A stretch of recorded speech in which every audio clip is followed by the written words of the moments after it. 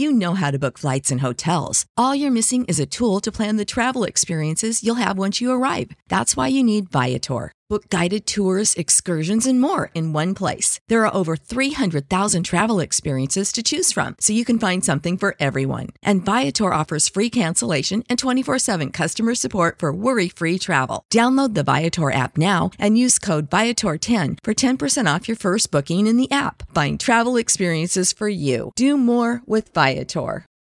For the ones who work hard to ensure their crew can always go the extra mile, and the ones who get in early so everyone can go home on time, there's Grainger, offering professional-grade supplies backed by product experts so you can quickly and easily find what you need.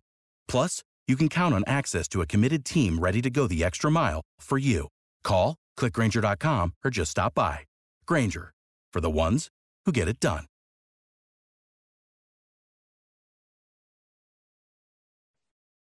Subscribe to Inclusion Revolution Radio, wherever you get your podcasts. I'm Adam Weinrib. And I'm Thomas Carinante. We're bringing you the most complete and hilarious Yanks chat you'll find anywhere. This is the Yanks Go Yard podcast, courtesy of Fanside. Welcome to the Yanks Go Yard podcast. I'm Adam Weinrib alongside Thomas Carinante. And Thomas, we are using our Yankees off day productively. It's time for a little Yanks debate.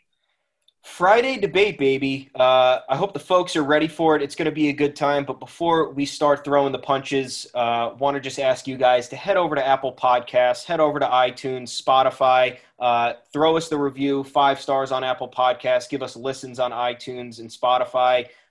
Leave us some comments in there, some mailbag questions. Call us out on Twitter, as we've been asking you for the past few episodes. Want to get the discourse going. Want to add some more elements to the pod with fan interaction.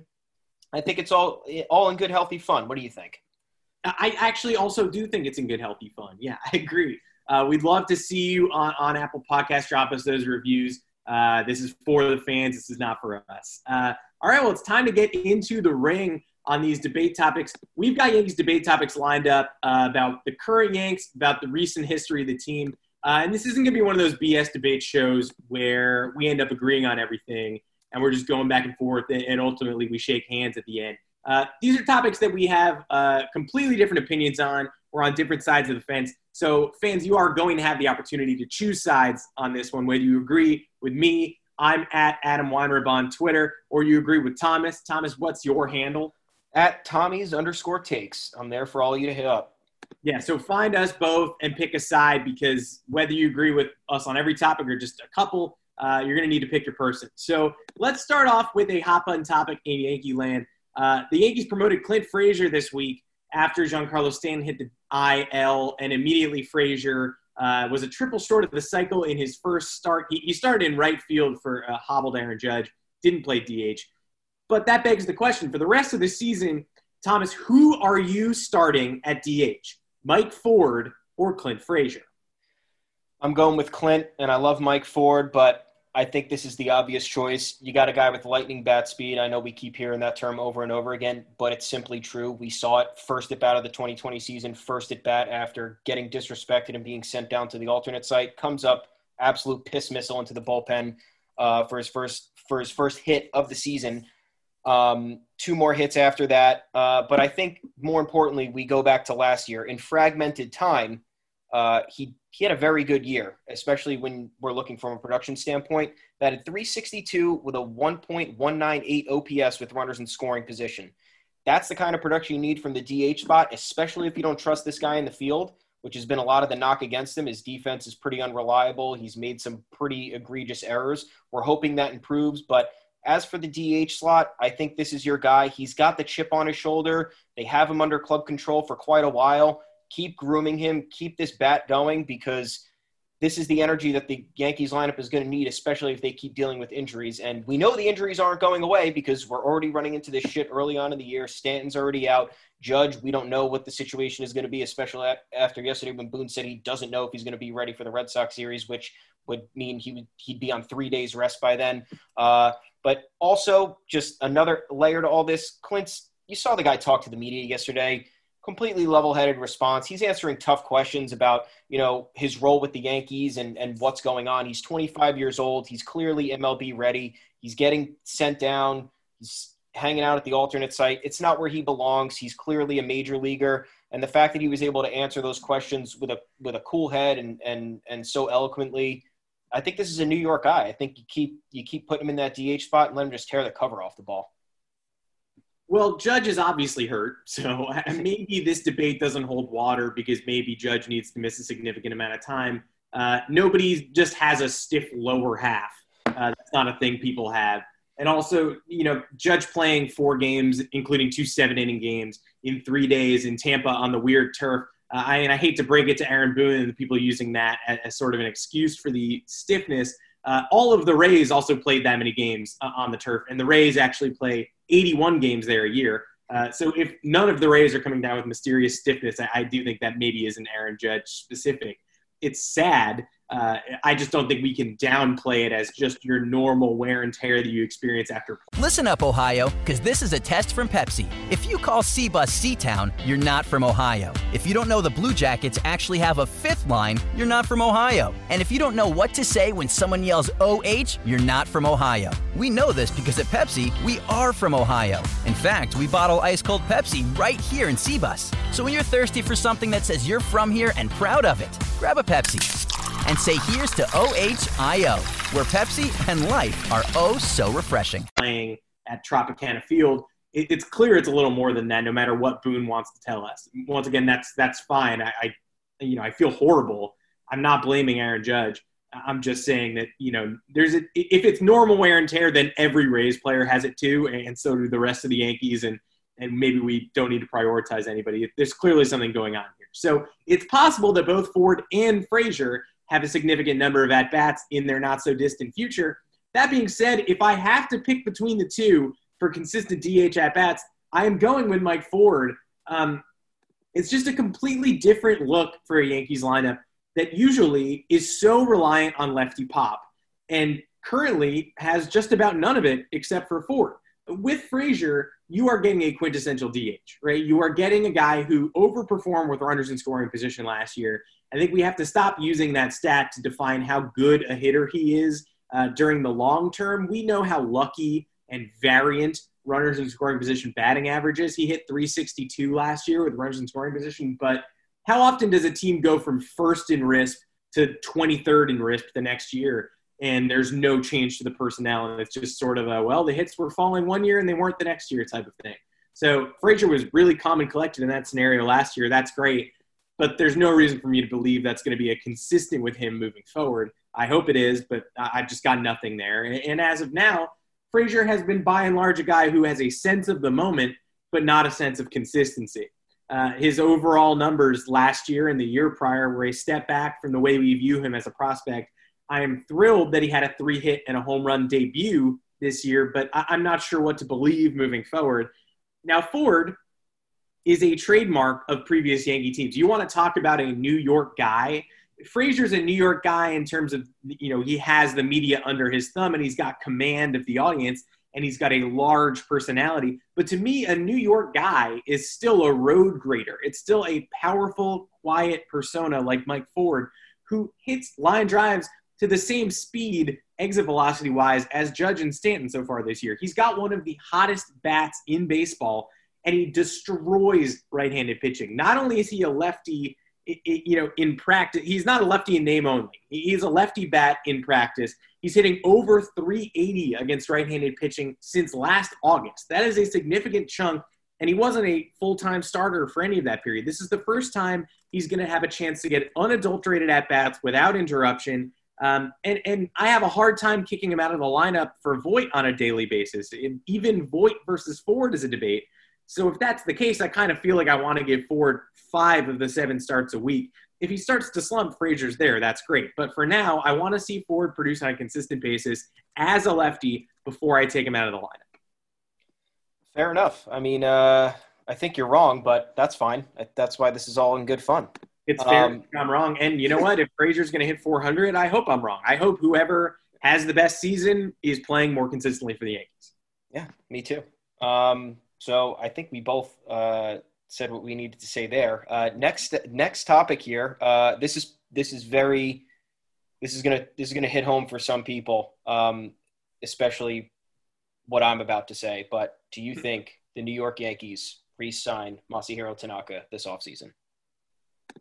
I do think the Yankees re-signed Masahiro Tanaka this offseason, and I think that because of, in part, what has happened to James Paxton and Jay Happ this year. You can say what you want about Tanaka and regular season Tanaka and the way you don't entirely know what you're going to get out of his bag of tricks on a day-to-day basis, but the fact remains, James Paxton has been borderline unplayable this year in 2 of his 3 starts. His third start unraveled really quickly at the end of the 6th inning, and while he was masterful during that time against the Rays, the fastball still wasn't, surpassing 94 miles an hour. It was sitting in 91, 92, 93. That's not the James Paxton you want to extend. So that sort of takes a guy off my wish list for the end of this season. You're certainly not going to get Happ back after what we've seen from Happ. He's got a vesting option that got adjusted based on the new 2020 baseball parameters, but the Yankees already skipped him this week. 2 starts appears to be enough of Jay Happ for the Yankees. So that leaves next year's guaranteed members of the rotation pending injury as Garrett Cole in the 1 spot. And question mark all the way down. Jordan Montgomery's probably proven enough to get a spot. Domingo Germán, who we'll touch on later, is theoretically eligible to come back, but I'm not sure who wants to see him. And Luis Severino won't be eligible to come back until he's fully rehabbed, and we've seen him rehabilitate slowly before. So I don't know if you can expect him back before the All-Star break or a little bit later, depending on how, it took him a long time to get that surgery this spring. He didn't get it when he first reported pain. That throws off the rest of the timeline. So I'm going to kind of bite the bullet here. Tanaka's a Yankee. He's a guy who wants to stay a Yankee. He's played out all 7 years of his initial 7-year contract, even after he sort of entertained that opt-out at the end of 2017. Most people assumed he'd leave. He decided he'd rather stay. It's stability for him. I can see him coming back on a 4-year deal. And when you sign Masahiro Tanaka, even from the ages of 32 to 35, you're getting not only an exemplary postseason performer, you're getting arguably the best postseason performer of this generation outside of like a Justin Verlander. He's probably the most unheralded postseason pitcher that we currently have. He's right up there with Verlander and Lester. I mean, 25 hits in 46 innings pitched is nothing to sneeze at against the very best competition in baseball. That's against the Red Sox at Fenway Park in 2018 when they were stealing signs. That's against the Astros in Houston in 2017 and 2019 when they were absolutely stealing signs in the first instance. Last year's start 6 one-hit innings with 4 strikeouts against a lineup that came into that series red hot. That was a game 1 against Zach Greinke. There's no one more trustworthy than Tanaka. He's only allowed more than 2 earned runs in a playoff start once, and that was his most recent short rest start against Houston in Game 4 at home at Yankee Stadium, and that just came on a few long balls to George Springer homer. I'm paying for October Tanaka, and I'm paying for regular season stability, and I'm more than fine with that. There are plenty of spots for the kids like Clark Schmidt to take rotation slots. Right now, I need someone I can count on, and that man is Masahiro Tanaka. All good points. I don't necessarily disagree with many of them. I would pay for postseason pitching too. That's what the premium is. However, I think there are a lot of layers to this, and I don't think the Yankees re-sign him. Here's why. First of all, this is not the James Paxton that we're accustomed to. James Paxton underwent offseason back surgery. He's lost velocity on his fastball. That's not going to last forever. He's still kind of in the rehabilitation phase in terms of getting back to normal speed, getting his mechanics back in order, getting used to facing live hitters, all that type of stuff. So I think the theory here is that if Tanaka keeps performing well, he's looked pretty good in his first 3 starts, even though they haven't been entirely long because of the head injury. If he keeps performing well, he's going to cost more. I think if Paxton continues on whatever trajectory he's on, I know he had a solid outing against the Rays, but the wheels eventually came off. I think the Yankees are going to be able to justify maybe getting more of a bargain deal on Paxton, too, because he's a lefty. Remember, we're going to need lefties in this rotation, and J.A. Happ, see ya, he's not coming back. So it's going to come down to paying one of these 2 guys. I think they might lean Paxton if the situation plays itself out like that. And also you have to consider, I love Tanaka. I'm a huge Tanaka guy, but is this version of the front office who's very money conscious going to want to pay money for big money, I guess. If he's, if it's a 4-year deal, it's probably going to be, in the 15 to 20 million range. 4.45 ERA last year, 4.47 ERA in 2017. Not exactly consistent. He had a 3.75 ERA in 2018. Not bad, but, not someone you want to drop a whole ton of money on. I know Paxton has his concerns in terms of longevity and injuries and whatnot, but I think the value of him being a lefty and having that he strikes out a ton of batters, which is also very important for what we need in the starting rotation. And also when you factor in, they have to choose between one of these guys, and if Paxton is the cheaper option, you have to remember that they're going to make sure that they're saving enough money because Judge and LeMahieu need extensions and Gleyber's going to need one down the road. And none of those guys are going to come cheap unless obviously Judge keeps dealing with injury issues and his price tag drops a little bit. But if we're looking at a LeMahieu extension, it's going to be big. He's going to be, especially if he's going to be batting over 400 this year. And then you have Gleyber who, that speaks for itself. I know he's having a hard time right now, but that's not going to take away from the money that he's going to make. So I think that pretty much all weighs in for the case against Masahiro Tanaka. And I think that if the cards fall in the way that the Yankees want them to, they're going to choose Paxton over him. And then they're going to probably use all these other assets they have to trade for a young, controllable arm. Listen up, Ohio, because this is a test from Pepsi. If you call C-Bus C-Town, you're not from Ohio. If you don't know the Blue Jackets actually have a fifth line, you're not from Ohio. And if you don't know what to say when someone yells OH, you're not from Ohio. We know this because at Pepsi, we are from Ohio. In fact, we bottle ice-cold Pepsi right here in C-Bus. So when you're thirsty for something that says you're from here and proud of it, grab a Pepsi. And say here's to OHIO, where Pepsi and life are oh so refreshing. I don't know who it is, but I think that's going to happen. Well, that's a fair point, and that does lead me to our next topic. There are going to be rotation slots available. And the Yankees have shown time and again that they are more than willing to surrender assets who they deem expendable in order to get controllable arms.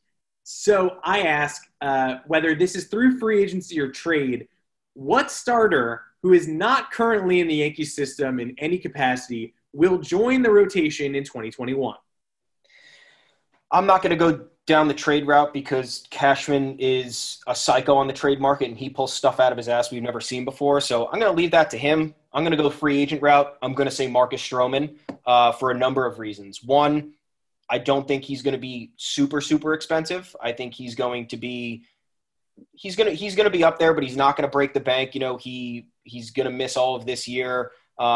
He made the transition from the AL to the NL last year. He's kind of been a little bit inconsistent. He had that ACL tear, I know. But I think it's going to be him. It's going to be a huge FU to the Mets just because there's all this BS about how they don't want to make deals with the Yankees. And now they're going to watch this guy who they traded prospects for start for them, 11 times, and then head over crosstown to the Yankees for the team that actually wins. And Stroman's a guy with a winning mentality. He wants to win World Series, and this is the kind of energy he wants to play under the bright lights. He probably wants to be, a leader in pinstripes. And behind Garrett Cole, I think this kind of parlays into my last argument. If we keep Paxton, then this is our other right-hander we're getting.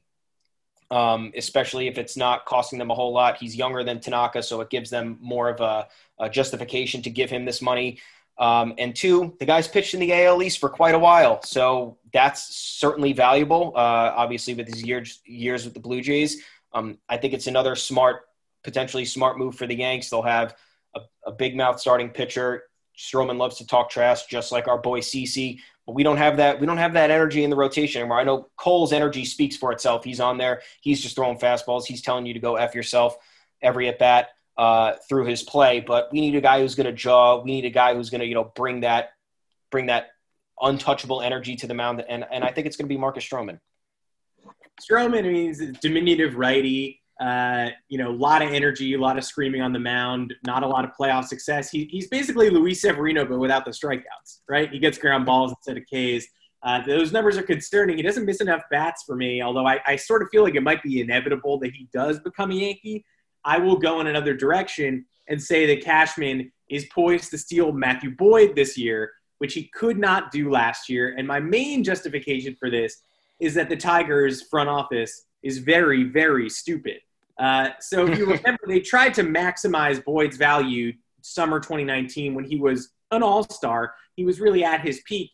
And they had the Yankees connected to them in trade rumors, and they had the Astros connected to them in trade rumors. Now, when the Astros are connected to you in trade rumors, that's something that the rest of the league should be scared of. Because if the Astros are looking at a pitcher, odds are that means there is another level that he can reach. And the Astros have pinpointed it, and they know something you don't know, and they're going to try to exploit it. So if you see the Astros barking up someone's tree, it's usually a good signal to get involved in the trade proceedings yourself and try to, wedge them out of the way. The Yankees have never been able to get the Astros out of their way. I mean, they couldn't beat them in the Cole chase.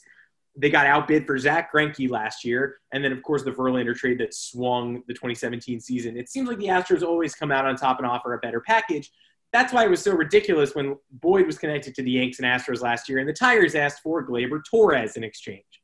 Now, that was never going to happen. That's insane. I am not advocating that the Yankees trade Gleyber Torres for Matthew Boyd, but I am saying that it proves my point that the Tigers are deranged. They thought that was a valid offer, and they also thought that they had Boyd at such a high peak and a demand peak that they were going to be able to get something like a Gleyber Torres for him. Instead, they got nothing. Boyd is still on the Tigers. I don't think the Tigers are getting fooled by their current run to the top of the AL Central in this 60-game pandemic season. I think they still know that they're going to need to make some serious maneuvers to be contenders beyond this year. Boyd's role is not solidified. They've got plenty of pitchers in the pipeline. Casey Mize, the number 1 overall pick from a few years ago. Tarek Skubal is a top 100 prospect who looks like he can fit in right away. Matt Manning, Alex Faedo. There's a ton of arms to find room for. They've got Michael Fulmer coming back. Boyd is their number 1 trade chip, but he's lost a lot of the luster he had last year. I think Cashman waited this one out. I think Cashman is going to spring at the perfect time after the 2020 season and bring Matt Boyd into the fold. Yeah, it's certainly possible. We know how dumb Detroit is, and I mean, come on, the fact that they asked for Gleyber Torres, Jesus Christ. Let's move on. And then just stop the conversation there. They're like, we'll take Gleyber Torres. Yeah, and Cashman was like, actually, I'm going to keep my MVP candidate. And they were like, well, that's it. That was all we thought of. Yeah, unbelievable. And before we move on, it's another instance of the Yankees being blackballed on the trade market in some respect, because it happened with the Garrett Cole deal, happened with this. It's unreasonable demands for players who are, Cole wasn't dominating everybody on the Pirates. Matthew Boyd was promising, sure, but I mean, you're not giving up a generational talent in the middle infield. My God. All right, next topic. This is a fun one. What free agents does George Steinbrenner sign over the last 10 years if he's still alive? This is a great question. I'm going to bend the rules just a little bit, but barely. Who does Steinbrenner sign, right? It's sort of guys tilting away from their prime, mostly. It's huge names. It's people he's watched compete on the biggest stage. And most importantly, it's guys who he has watched directly eat the Yankees' lunch for years. He loves to sign the Yankees' rivals. He loves to poach Wade Boggs. He got Clemens. He got, David Cohn after he was a Blue Jays star in the early 90s winning World Series in Toronto. If you are an AL East competitor and you're defeating the Yankees head-to-head, Steinbrenner's in on you. If you are the premier talent in a certain offseason, he's going to try to get you under contract. So that is why I'm going to say that he identified the Yankees' need for pitching after the 2014 season. He watched sort of this floundering offense with Tanaka. Maybe he's got this UCL injury. There's no one really long-term interesting there. 2 of the best pitchers of that era hit the free agent market at the same time. John Lester, Red Sox ace, who's just been disrespected and sent to Oakland, and Max Scherzer of the Tigers, who destroyed the Yankees in the postseason in both 2011 and 2012. Right? You go into a Scherzer game and the Yankees almost have no chance. They had more of a chance against Verlander back then. So I'm saying he's giving almost a blank check to Scherzer, and he's going to offer nearly the same deal to Lester with a slight downgrade. because he knows he's got a chip on Lester's shoulder. He's been exiled to the A's. He hates the Red Sox now. He wanted to retire there. Didn't get a chance to. I think you signed both of them. I don't see the point in signing one without the other.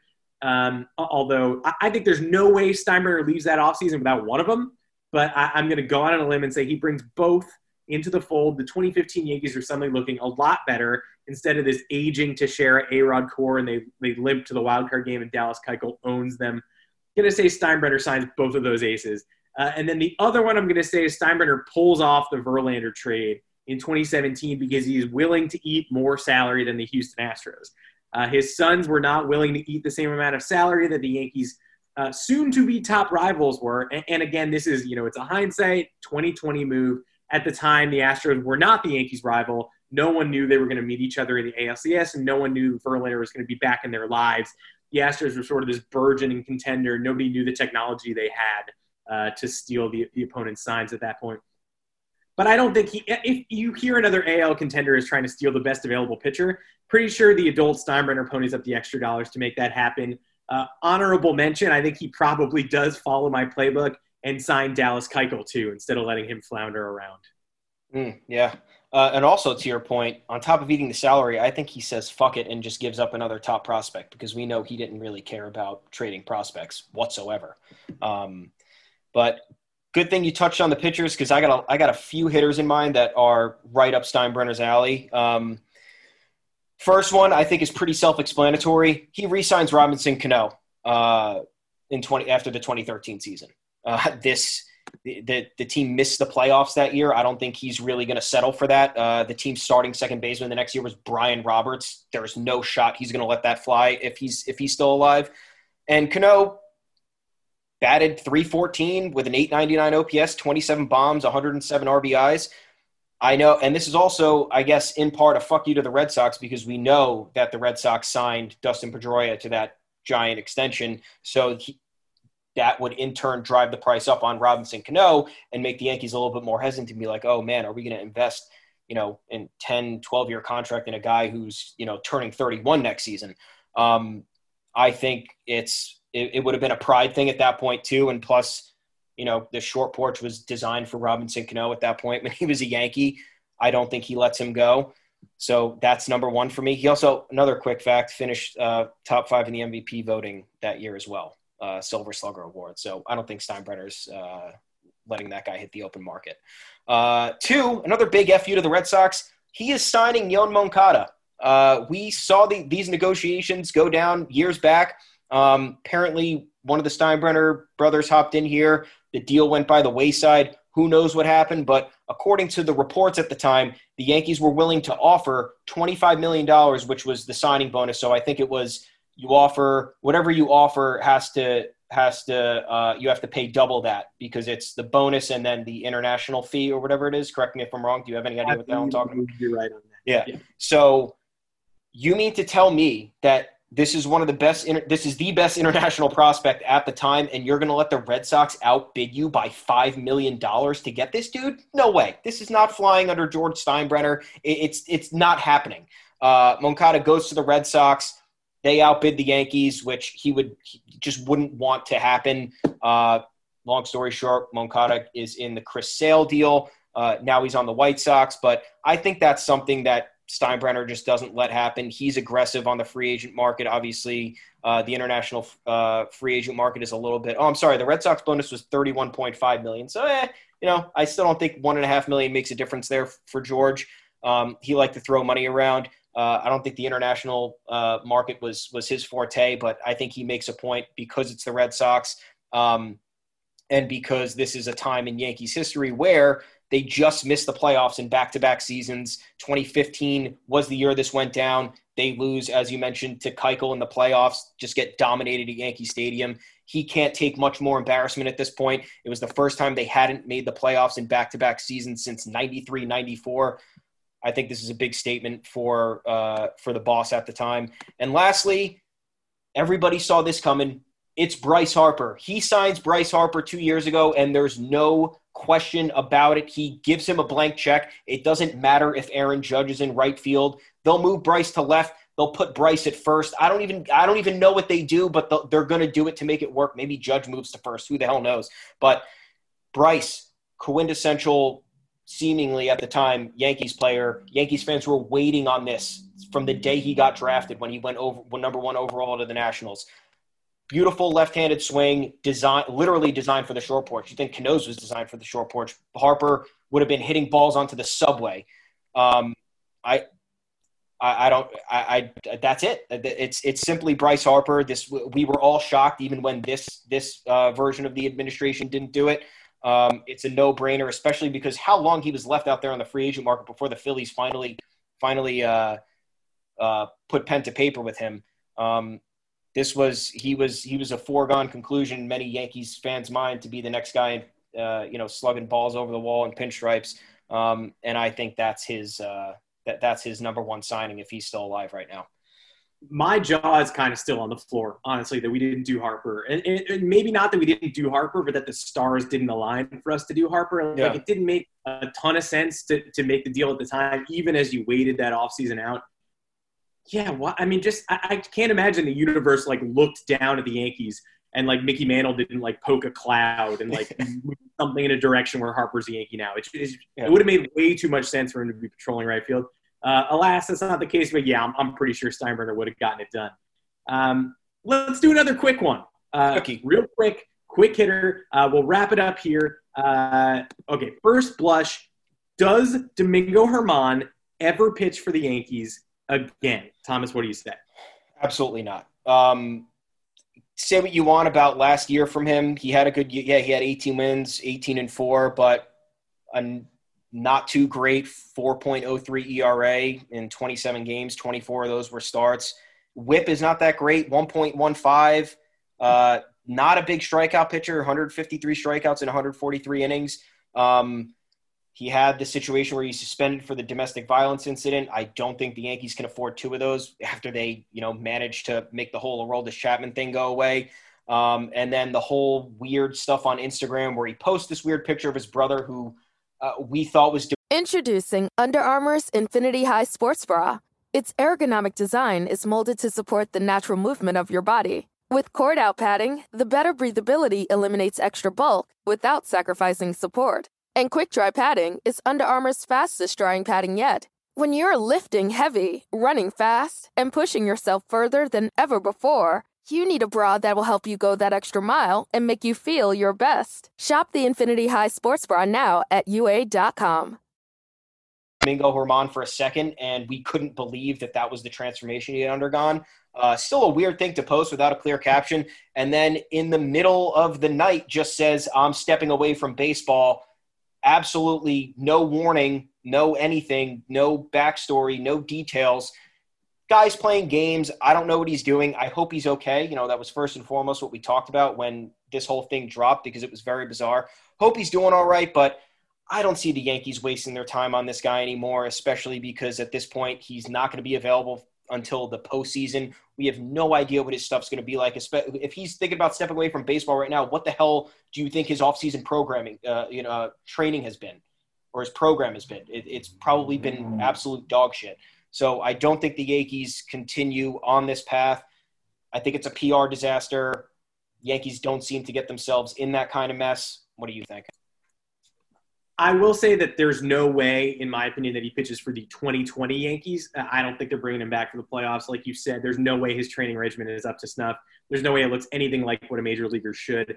That being said, I'm going to take the unfortunate position that I do think they give him another chance in 2021. I don't want to see it. I don't think any stuff justifies the behavior that Domingo Germán displayed last year, especially the rumors were swirling and they were brazen and they kind of said that he was doing this out in the open at CC Sabathia's gala. I don't know if that's true or false. I know that it's disgusting. You can't advocate for any of this. I think it's horrible optics if he comes back, but I think the Aroldis Chapman trade with the Reds was also horrible optics, and the Yankees were allowed to complete that with much less scrutiny than they probably deserved.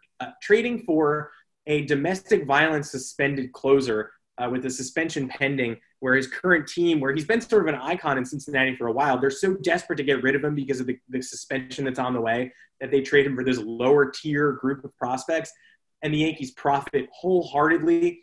They wait through the suspension. They eventually are able to trade him for Gleyber Torres, sending him to the Cubs, and they bring him right back as a free agent. I think once you get a guy like Chapman off your roster, haven't you done enough damage? You bring him back. I think he showed very little compassion and a lot of calculation in the Chapman dealings. I'm not sure why they would act any differently if Germán had a chance to come back in 2021. If he doesn't have major league stuff, they will cut him. But unfortunately, they have shown that it's about the performance more than it's about the behavior, and they're going to have rotation spots available next year. If Domingo Germán gets a spot targeted for Clarke Schmidt, I am going to be pretty upset about that. Well said. I mean, I hope that doesn't happen. But, if they're willing to take that risk on Chapman, Domingo Germán is a much smaller name. So maybe they say, screw it, we're willing to deal with it. But that's it for Friday Debate, everybody. That's it for the content on the pod this week. This is about the 7th time I'm doing the outro, so I pray to God it's going to work. We got a big weekend ahead of us. Be sure to give this a listen while you're eating your pizza. It's Pizza Friday, everyone. Go get yourself a slice, or just say screw it, get a whole pie, pop open a bottle of wine, bust open a 6-pack. We have a big weekend ahead of us. 4-game set against the lifeless Red Sox. This team is garbage. They're last in the AL. They are an embarrassment to the sport of baseball, and we're going to really put them in their place even more so once the 4-game set is over. But even before that, please head over to Apple Podcasts, give us a 5-star review, write something in the comments, submit some mailbag questions, and better yet, reach out to us on Twitter. I'm Thomas Carinante. You can find me at Tommy's_takes. And I'm Adam Weinrib. You can find me at Adam Weinrib on Twitter. That's it, everyone. We'll see you next week.